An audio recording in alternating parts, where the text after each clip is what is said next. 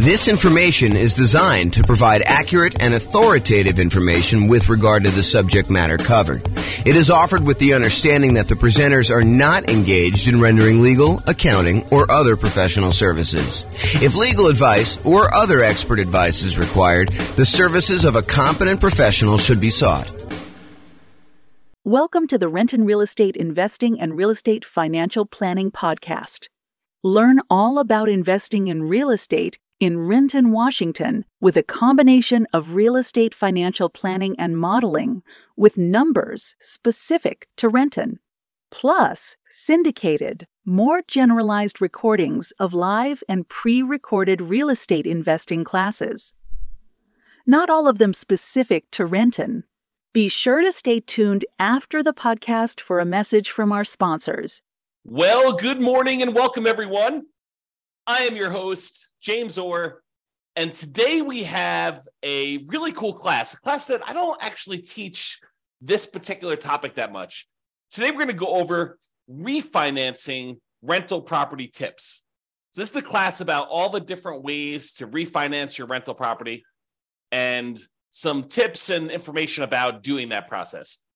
You'll want to definitely check with your lender to get the most up-to-date version of this when you go to do your refinance. But this is intended to give you sort of like a strategizing overview so that you can understand like the process, understand the different options for refinancing, understanding some of the pros and cons and what it does, and then understand sort of like the basic idea of loan-to-value limitations for being able to do these different types of refis. But when you're about to do this, you can't go to them and say, hey, on May 4th, 2023, James taught a class and he told me that this was the rule. And so this must be the rule. I must go ahead and have you use this rule. That's not how this works. You got to ask your lender and find out what the then current rules are and regulations and how you do it and costs and limitations and all that other stuff. So let's jump right into refinancing rental property tips and we will kind of go over this. So there are, in my mind, 4 different types of refinancing. And the ones that you probably are most familiar with is the concept of a cash out refinance where you're pulling money out of the deal, or a rate and term refinance where you are refinancing the loan because interest rates have dropped, but you're not trying to pull any money out, maybe just the tiniest bit, but you're not trying to pull any money out and you're trying to either extend the term of the loan. Maybe you've paid off the loan over 12 years. You have 18 years left on a 30-year loan. And by doing a rate and term refinance, you could reset that clock all the way back out to 30, which would significantly lower your payment. And in a lot of cases, you do that because the interest rates have gone down and you want to get a lower payment for those 2 reasons. Number 1, the interest rate has dropped and so your payment's going to be lower. And number 2, you've extended the term out again on a now lower balance. And so that lowers the payment too. So the 2 that you're probably most familiar with is this idea of cash out refinance. And then also the rate and term refinance. You're refinancing the rate of the loan and the term of the loan, the length of the loan, okay? Now, there's 2 other ones that you may not be as familiar with. The cash in refinance. Sometimes when we go to refinance a property, we will actually put money into the deal in order to achieve a certain result that we're looking to do, okay? And similarly, recasting a loan. Sometimes we want to pay a lump sum in order to have the lender recalculate the payment for the same target payoff date, okay? So if you think about this, what is recasting? Recasting is you have a loan and all of a sudden you come into some money. You come into $50,000 and you're like, whoa, I got this $50,000. I owe $250,000 on this loan. Why don't I go to the bank and say, hey, I'd like to make this $50,000 payment on this loan? What does that actually do for you? If you go to the lender and you tell them, hey, look, I want to make a $50,000 payment on the loan, what does that do? What it does is it moves the date that you will pay off the loan in. Instead of you actually reducing your monthly payment and improving cash flow, all it does is it determines how much faster you will end up paying off the loan. You're basically saying, hey, look, if I had 20 years left on this loan, now by paying $50,000, you may only have 11 years left on the loan. It may be a significant decrease in the time you have left on the loan because you're still making the same monthly payment. But what if you wanted to go to the lender and say, hey, lender, I'll tell you what, I have $50,000. I would like to make a one-time lump sum payment on the loan. But what I'd like you to do, instead of changing the term of my loan and when it gets paid off, I still want it to be paid off in 20 years in this example. But what I do want you to do is I want you to improve my cash flow now. So I want you to reduce the payment such that it still pays off 20 years from now. Don't change my interest rate, but go ahead and just recalculate my payment based on this $50,000 lump sum. And the lender would be like, okay, for a fee of whatever it is, $500, we will go ahead and rewrite your loan. And not all of them will do this, by the way. It's only certain lenders. But we will go ahead and rewrite your loan and reduce your balance by $50,000 by you paying us $50,000. And we will reduce your monthly payment by that. Interest rate stays the same. The date you're going to end up paying the loan stays the same, but your monthly payment goes down. Okay? And that's because you paid down some principal. So that's what recasting is. Recasting is your ability to improve cash flow by going to the lender with a lump sum and having them reduce it. And there's usually a cost to doing it. It's not free. So if you go and you do that, realize that you're going to pay a fee to do it. So it has to be a big enough additional payment for you to actually get it reduced. Okay. Now, the other options, the cash out refinance, what you're doing with that is you're saying, look, lender, I want to go ahead and do a brand new loan with you. I want to borrow up to a certain loan to value. We'll go over those here in a second. And I want to borrow my own equity. I want to pull cash out and I will pay you interest for having access to my own equity. It does change the interest rate. So if you had a really great interest rate, doing a cash out refinance could hurt you. It could end up being more negative cash flow or a higher monthly payment by changing the interest rate from the low one you used to have to now doing a cash out refinance, and it raises the interest rate. And there's usually a small premium on the interest rate for doing cash out refinance. There's a small penalty, small risk premium that the lender wants to charge you in order to do a cash out refinance.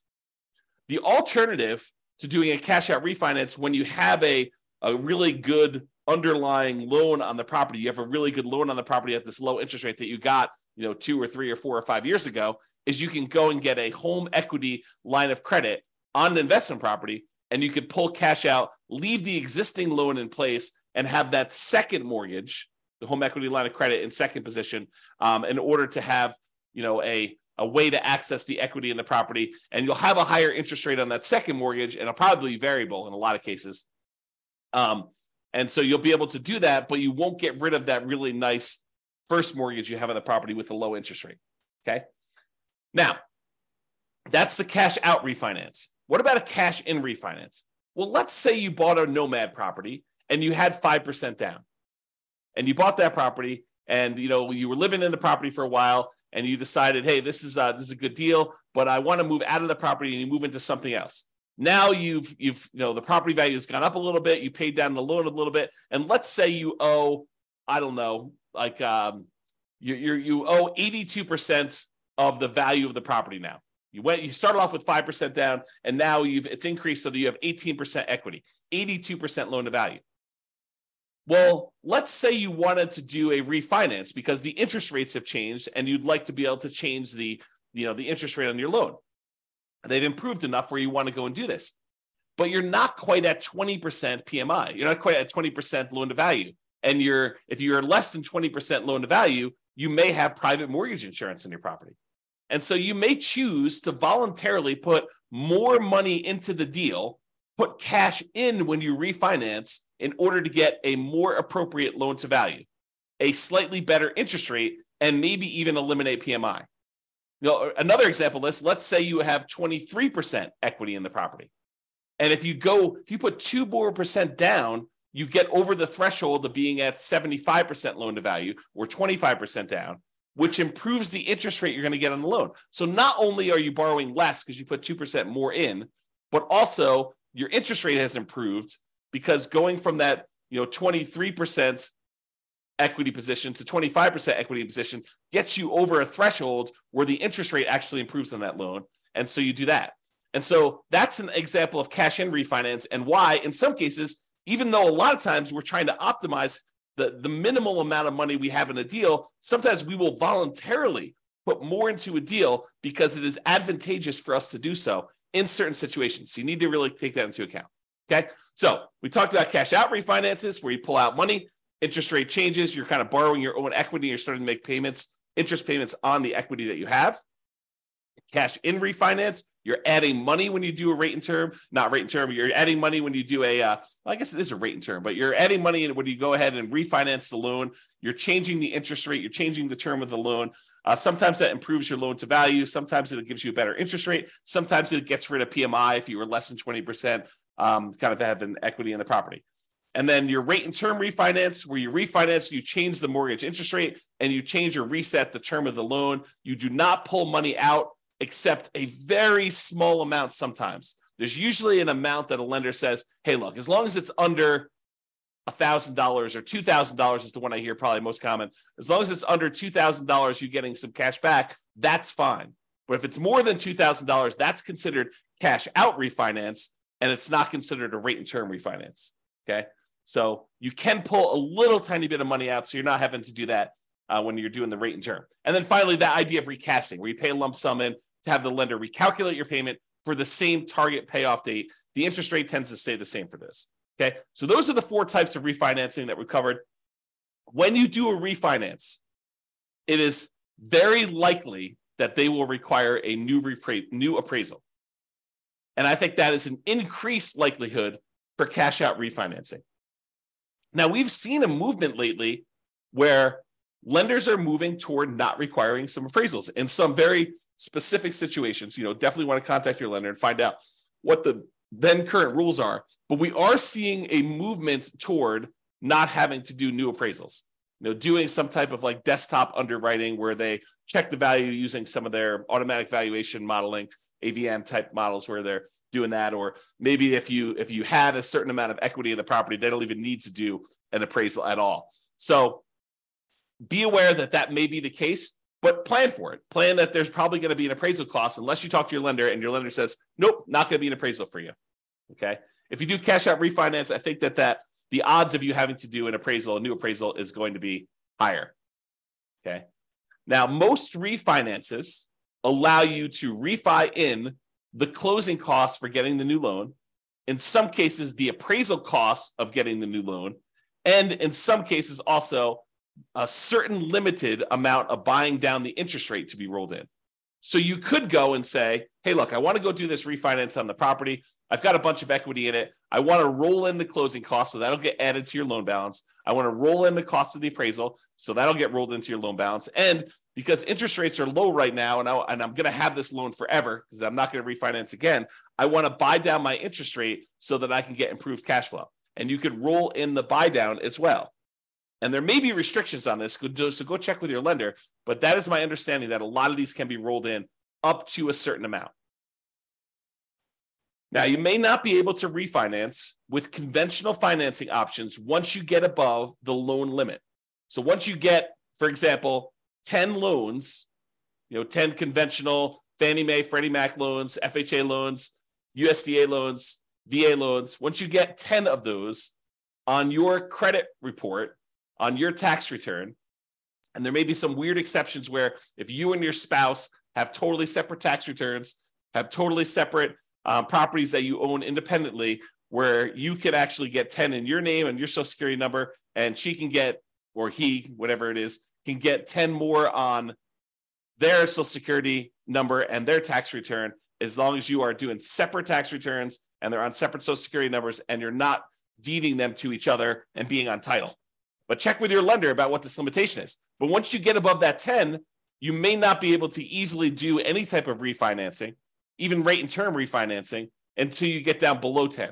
So you may need to pay off a property temporarily, get down to 9, do whatever you need to do, then actually refinance or do whatever you need to do for that last one to get back up to 10. So it starts becoming this kind of like much more complicated game of chess where there's pressure on different things you need to move around and be strategic about stuff.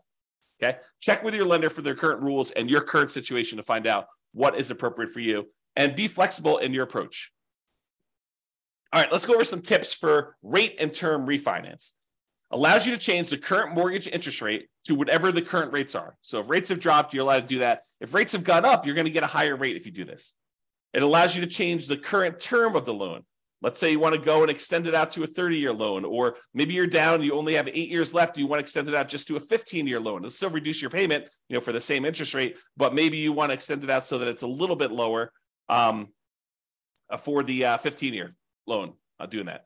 And sometimes this can mean just resetting the loan back to the original term. So you paid down 7 years on a 30-year loan. Now you go and do a rate and term refinance. Even if the interest rate is identical, sometimes now extending back to that 30 years will drop your payment enough that it'll be worthwhile for you to do it to improve cash flow.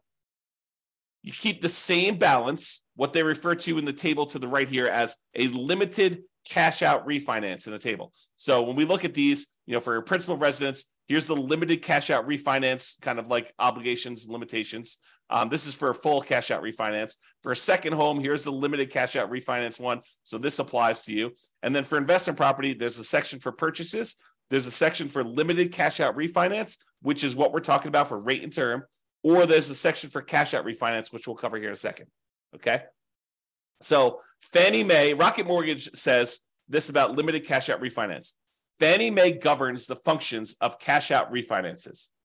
With a limited cash out refinance, you could pocket $2,000 or 2% of the new loan balance, whichever is less. Okay. However, the new loan balance will be higher than the original because of the funds dispersed and any closing costs not paid upfront. So that's from Rocket Mortgage, and it just describes that you can go up to, according to them, $2,000 out of pocket, or you can pocket $2,000. You can get cash out of the deal, or 2%, whichever is less, 2% of the new loan balance. Okay, so realize if you have a relatively low balance, you may be limited by the balance of the loan, or $2,000, whichever is going to be lower. So let's talk about the maximum loan to value. So investment property, if you're doing this limited cash out refinance of 1 to 4 units, anything more than 4 units, 5 units and up is considered commercial property. And those are different rules completely. But if you're doing 1 to 4 units for a fixed rate mortgage and adjustable rate mortgage, the maximum loan to value you can do is 75%. Okay. So you can go up to 75% loan to value. You'd leave 25% in the deal when you do this rate and term refinance, this limited cash out. Now, if you're living in the property, you could do a limited cash out refinance on 1 unit. You can go to 97% with a fixed rate mortgage or 95% with an adjustable rate mortgage.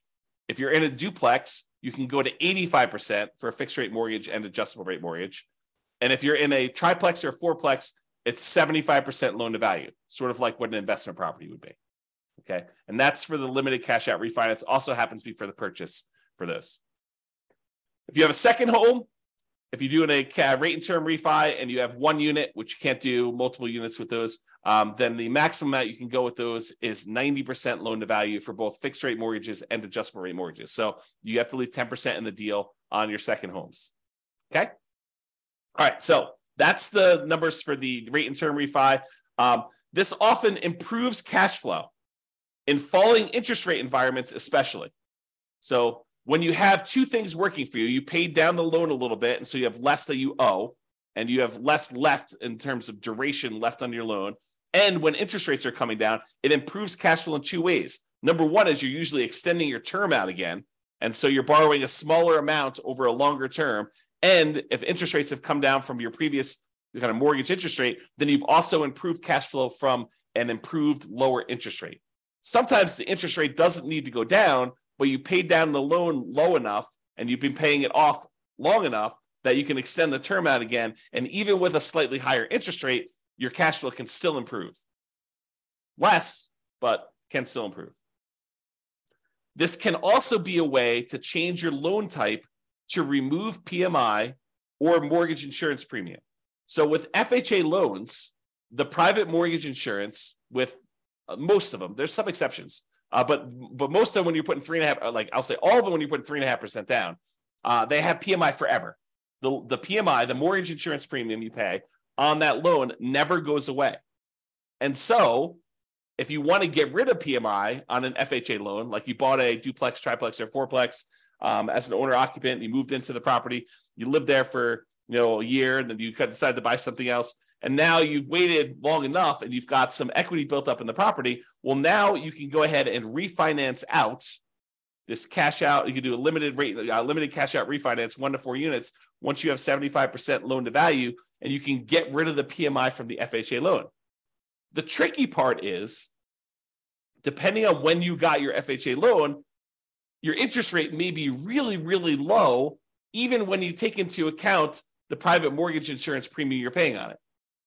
Such that if you go to refinance it, if you bought a property 3 years ago when interest rates were really, really, really low, and now the interest rates are much higher, even though you're at that 75% loan to value, and even though interest rates have gone up, it still may be better for you to keep the old PMI loan with the old FHA loan with PMI.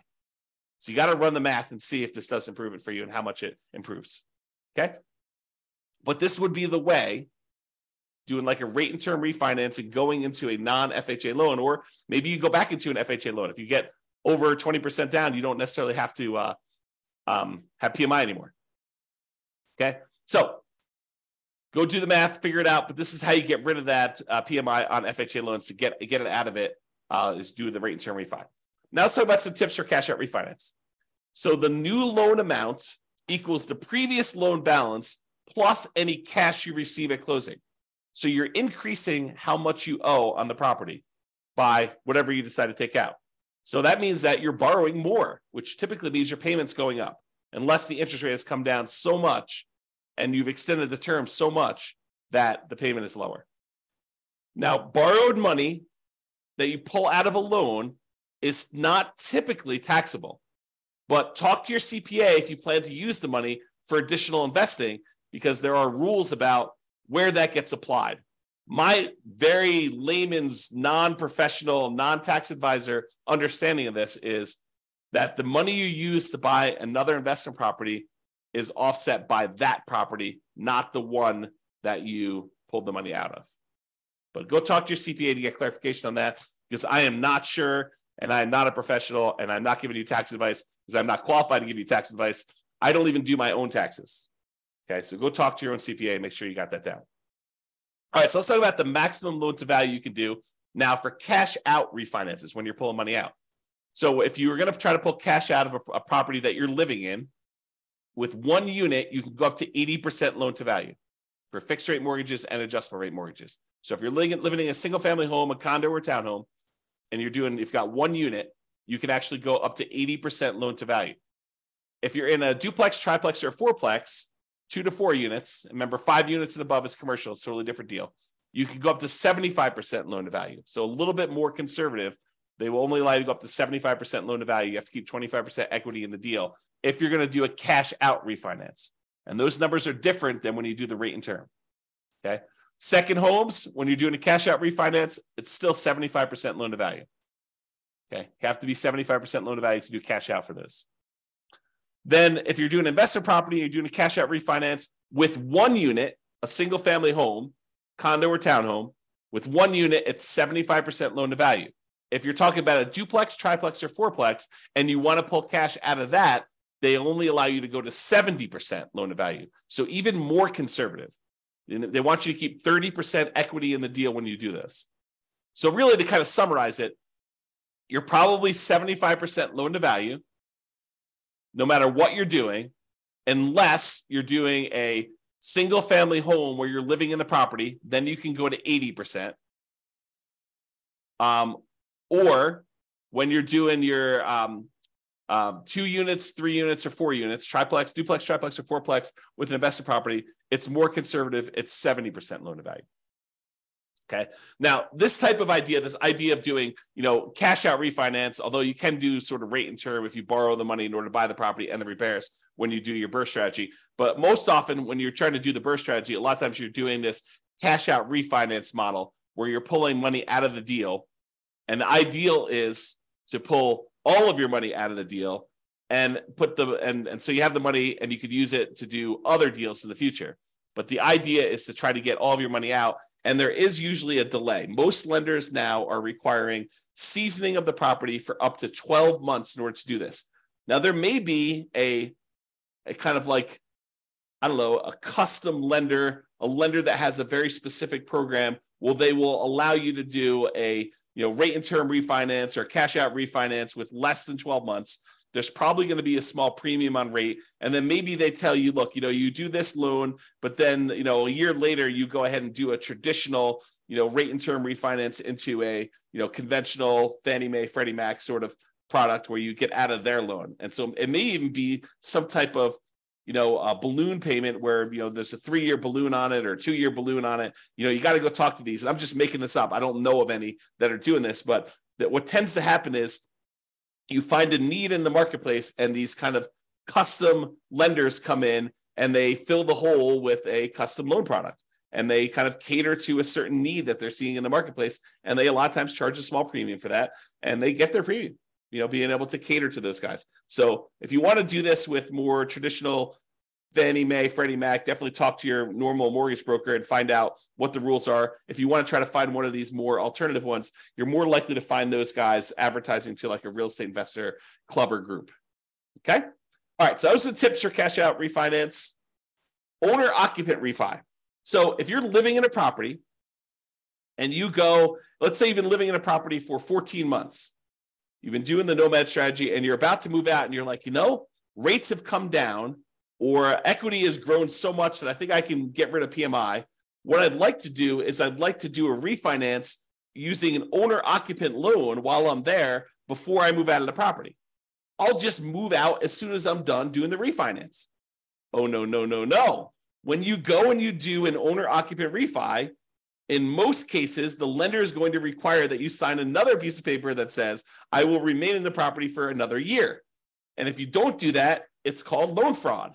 This could be a version of like equity stripping, where you have a bunch of equity in a property as an owner occupant. You do a refi, you max out the loan you can get on it. You pull all of the equity out of the property. Then you kind of like leave the property. Maybe you keep it. Maybe you just abandon it. And you kind of say, look, this was cheaper than paying a real estate agent. I only have to leave 5% in the deal.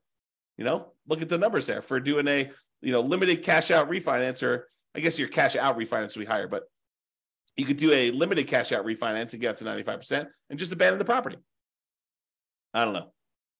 Anyway, I digress. So you cannot just go ahead and do a refi and then immediately move out. Now, if you want to try to do that, talk to the lender and see if the lender will, if they have a loan program or if they're going to require you to stay in the property for another year. Some of them may not. But that's what I've seen. I've seen that they require you to stay in the property for another year. So check with your lender if you plan to refi and then move out before a year is up. They may have rules about that. If you're being transferred for work or there's some type of significant life event, I think there are some exceptions. You and your wife, you and your spouse get married. When you were engaged, now you're getting married. Maybe that's a significant life event where you're combining households and you can move out before the year's up. Maybe you're getting divorced and you're going to move out and you're going to keep the house or do whatever you're going to do with that. Maybe you got transferred to a different job. Maybe you're having a baby. All of these might be considered significant enough life events where they can make an exception to that 1-year rule. But you can't just arbitrarily say, the next day after I do my owner occupant refi, I'm moving out. They don't like that. They consider it loan fraud because they consider you got those terms of the loan, the better interest rate, the lower risk loan because they thought you were going to be living in the property, and then you immediately moved out. They don't like it when you do that. All right, so in conclusion, there are several flavors of refinancing. Cash out refinance, cash in refinance, rate and term refinance, and what's the name of the other one? Oh boy, recasting. Okay, so refinancing can be a way to improve cash flow. You improve your interest rate in some cases if the interest rates have dropped since you had the loan. You can extend your term on the loan. You had paid off a certain amount. Now you're going back out to 15 years or 30 years or in some cases 40 years now. You can also eliminate PMI where, equity is increasing your property fast enough. Now you've got, your PMI is low enough. You can either request PMI get removed or in some cases you have to actually refinance the loan, especially with like FHA loans. Okay. It can also be a way to access equity in your properties. If you want to re-leverage up, take money out, and you want to go reinvest in something else. Remember, we had that whole class on how your return on equity, and specifically your return on true net equity, actually decreases over time. It tends to drop off until eventually, when the loan's paid off, all you have is an unleveraged appreciation rate and your cap rate in the property. When you've got beyond your paying off the loan, you've gotten beyond your depreciation, then it's really just appreciation and your cash flow. And if it's unleveraged, it's cap rate and your unleveraged depreciation rate. So a lot of times you want to go ahead and re-leverage up so you can get back up on that curve where your returns are much higher on your equity. And so this is a way to access that equity, doing some type of cash out refinance or rate and term refinance, although not as much. Doing a HELOC on your loan is probably the way to access those. So be sure to consider when you're looking at these, the cost to access this equity. It's not free. There is a cost. And sometimes it's some of the more expensive money. As you see on the World's Greatest Real Estate Deal Analysis spreadsheet, I have a whole section on there. One of the 9 charts on that dashboard is about your like how much equity you have and what the cost is to access that equity. Both doing a refinance equity, a cash out refi equity, and also if you sell the property, what the cost to access that is. And refi tends to be the cheaper end of the spectrum. It tends to be more expensive for you to sell a property to access that equity. So how accessing this equity, the other thing to consider is how accessing this equity will impact all areas of your return. A lot of people get confused. They think, I'm just going to pull money out of this deal and then my property will still cash flow. Maybe not. Maybe by taking the money out of the deal, your cash flow gets significantly diminished on that property, and maybe it's even negative, such that the money you take and you invest into the next deal, it needs to be super strong at cash flow in order to be able to support the payments you have on the other property. So you want to really look at this. You want to look at those kind of like return quadrants we have, and you want to look at the return quadrants and how it changes the property you still have, the one you're doing the refi on, and also the property you're acquiring with that money, and make sure that they support each other. Or if they don't support each other, you're okay with that, right? Like you could be okay having negative cash flow if you decide to re-leverage up because you think the overall return in your portfolio is going to help you get to financial independence. It's not a property you intend to have where it's going to cash flow massively. You're really doing this to capture great appreciation, some debt pay down, some tax benefits, and you're okay feeding the property, having some deferred down payment while you're doing that. And there will likely be, this topic specifically will likely be an entire separate series of classes in the future. Probably not until I'm done doing all the stuff on buying when we start talking about should I sell or refi my rental. That's like intended to be the next whole separate module, not individual module, but like whole, course, if you want to call it that way. All right. But there will be those things coming. We'll talk about those in the future. All right. That's all I got for you. Hope you enjoyed this class. Hope it was helpful for you, learning about all the different ways to kind of refinance and some tips for doing that. Again, talk to your lender and get the advice you need if you're planning on doing this. This has been James Orr. Hope you have a great day, everybody. Bye-bye for now. With home prices up, mortgage interest rates up, and rents up but not quite enough to counteract the higher prices and interest rates, cash flow on rental properties in Renton is harder than ever. Book a call with the Real Estate Financial Planner to apply our proprietary 88 strategies to improve cash flow on your rentals. See the show notes for a link to schedule your call and improve your cash flow today. If you're a real estate agent, lender, or professional in Renton that wants to help our real estate investor listeners, consider reaching out to learn about collaboration opportunities with this podcast. We'd love to add more value to our listeners by having you assist our investors buy, sell, and finance their real estate investments. See the show notes to schedule a call to discuss collaboration opportunities.